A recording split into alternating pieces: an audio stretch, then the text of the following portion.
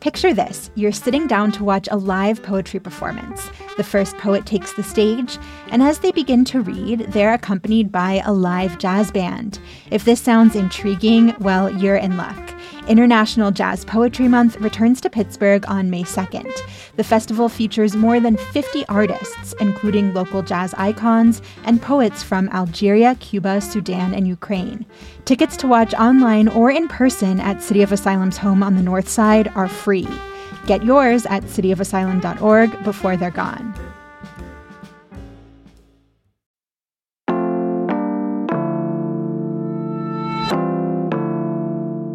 Here's what Pittsburgh is talking about. U.S. Senator John Fetterman is a couple weeks into inpatient treatment for clinical depression. But this time of year, after months of cold and gray weather, it's not that uncommon to feel not your best anywhere here in the Burgh. So whether it's seasonal effectiveness or a deeper problem, how do you tell? And how do you help someone who's reached out to you for support?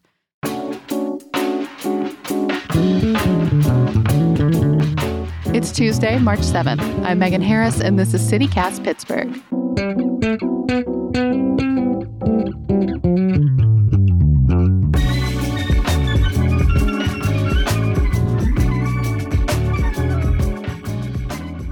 Chris Michaels is the CEO of NAMI Keystone PA. They're the local chapter of the National Alliance on Mental Illness. Chris, thanks so much for being here. Thank you for having me. So, Chris, I want to start with the news of the day, which is that Senator John Fetterman has been hospitalized for clinical depression. He's been really public with his struggles with depression before, and I feel like we've all seen aspects of it play out on the news. Can you talk about what sort of stigma can be associated with being so open about something like this? Yes, there's already colleagues of his thinking that he shouldn't return to his job, to the Senate. And this is on the grand stage. He has stature and everything. And it's the same for someone who's just a local worker. It's the same. It has the same impact. And that's that the stigma is then that you can't do your job, or something not right about you. You're sickly, you can't function, or you shouldn't be there. And stigma becomes discrimination in terms of what happens when you're stigmatized. Typically, you're discriminated against. Is it helpful to have someone like Senator Fetterman to look to as an example of a way to approach this, in the work that you do, to be able to say, if someone like him can do it, we're hopeful that you could consider it as well? Exactly. I couldn't say. You said what I was going to say.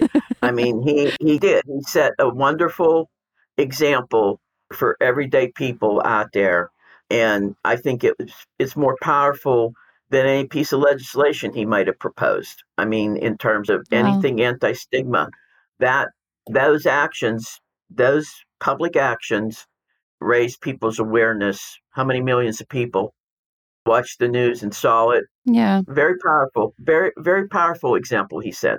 What would you suggest to anyone who maybe watched that example and, feels like maybe it hits a little close to home? Maybe it's something that they've experienced, or, there's a nugget of truth to their life as well. What should they do? What kind of supports are out there? What kind of step can you take? When people ask us that, the very first thing is tell somebody. Yeah. And when we suggest to you, tell, if you're a church person and you have a close relationship there, tell the person there. Tell your minister or priest. Just get the message out. Yeah, they'll, at least once you say it to somebody, then it's easier to say it to the next person. Yeah. Your primary care physician, they could be very helpful to you. Somebody that you would confide something about your physical health to. Yeah. If you had cancer, you might want to talk to your priest or your primary care physician. You would have a conversation. But I think that it's important for people to know that depression and other mental illnesses are highly treatable. You don't have to go inpatient necessarily. A lot of times you seek out a therapist and then maybe a psychiatrist, or psychologist. But if you need medication, then you're talking to a physician. Mm-hmm. And ideally that should be a psychiatrist, but primary care physicians, I think, prescribe the majority of antidepressants in this country. So, which is that's fine. That's fine with us, just as long as you're getting And care, the help you need. But it is highly treatable. I mean, it's very, very common, and you know, you're working with people that are on antidepressants. Everybody is, but you don't know it. People are functioning. They have a therapist. They take an antidepressant, and they get up and go to work every day, and nobody really knows that's going on unless they talk about it. So Exactly.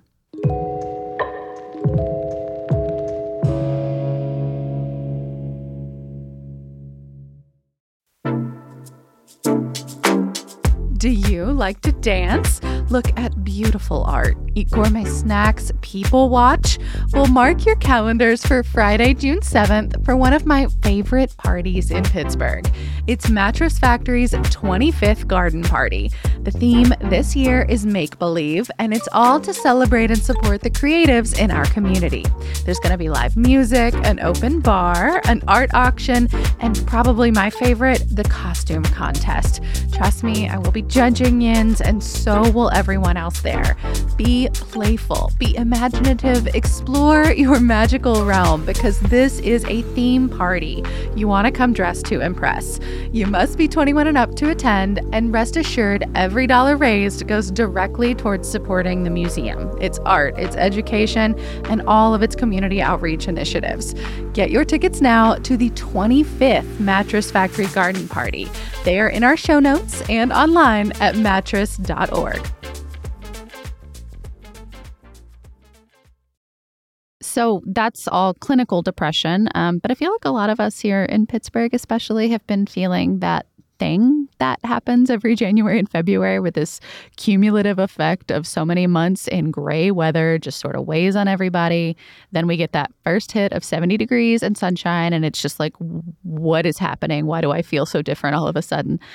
How do you tell the difference between what you're feeling is like malaise and seasonal versus clinical? Well, true seasonal affective disorder, it's a type of depression, and it follows a cycle of it begins in fall and lasts through like till March. And a lot of people are in that cycle. How does that science work, that, cycle? Because, like thinking of springtime, for example, we suddenly get all this rain, and then a lot of us are feeling climate anxiety. It just all feels like a lot sometimes. Well, I think everything feels like a lot right now. You're right. I mean, like we're a stressed out society. I mean, we're at our max in terms of stress, and Preach, Chris. yeah, no, I mean it's true, and it's a lot of it is the aftermath of the pandemic. The pandemic was like a disaster, and the psychology with a disaster, we're following a similar pattern from the pandemic. I mean, we're in a mental health pandemic basically, but there are ways to handle all that. Well, And yeah. the first thing you have to do is you have to recognize that you're in it, that you have to recognize that you're stressed. And a lot of times people don't. They just keep going, and they don't have a sense that they're stressed out. They're anxious. They can't basically name it. Yeah. They can't put a name on it. If you can identify it, then you can deal with it, prevent it. So what is your advice then? If someone has made that step, come forward and said, I do think I need some kind of accommodation, I need some kind of treatment, I need help. How can we support our neighbors and help destigmatize, whether it's coming professionally, personally, family, neighbor? Sure. What can we do? Oh, I think, first of all, have an awareness and listen. Don't feel like you have to give solutions to people, and obviously don't judge them. Encourage them, be supportive. If it's somebody that needs to go to an appointment, they need transportation, or they need somebody to watch your kids.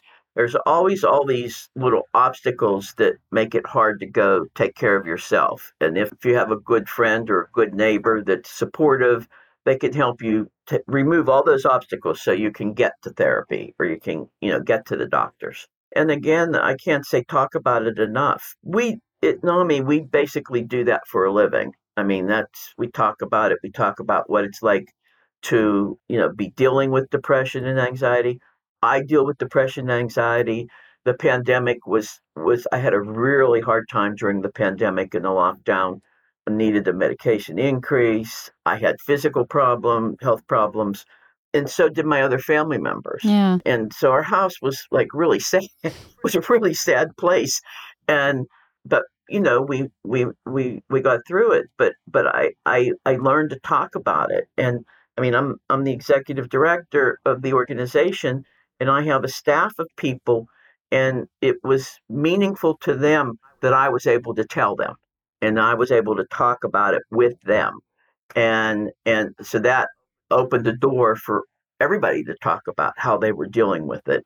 Don't be scared. So Just talk. yeah, just yes, it's not going to be the end of the world. And in fact, if you're right now, if you're running a company or you're supervising a team of people, and there's a gap between employees, how they think their company and their leaders view mental health, and how the leadership does. Leadership thinks they're meeting the needs of their employees and that they're communicating, understanding in that.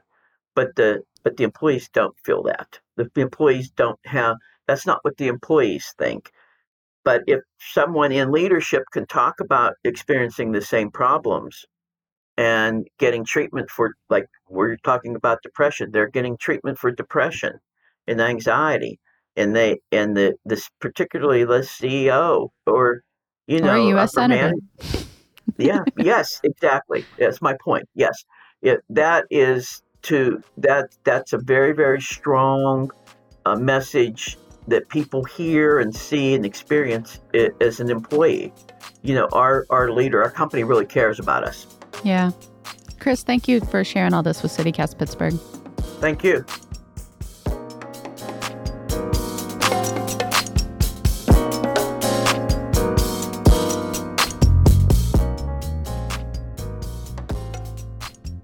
A little more news before you go.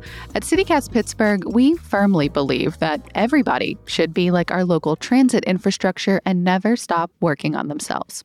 Like, for example, the Mon Incline. If you're looking at the hillside from downtown, it's the one on the left. It finally reopened this week after 7 months of upgrades. The original plan had the reopening set for November, but the $8.2 million renovation project took longer than expected. And happy Purim to those who celebrate. If you're looking for some buttery hamantaschen to mark the occasion, we've got a few recommendations for you. Pigeon Bagels in Squirrel Hill has poppy, chocolate, cherry, and raspberry lychee flavors, all certified kosher. And down the street, Allegro Hearth Bakery has apricot, blueberry, poppy seed, and raspberry, all vegan. Or, if you're on the run, Giant Eagle has you covered too. They've got the classic cherry.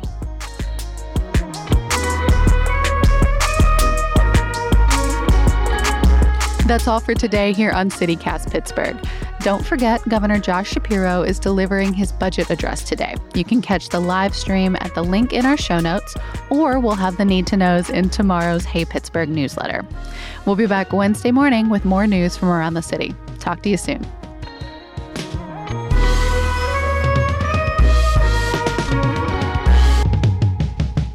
Or no shows.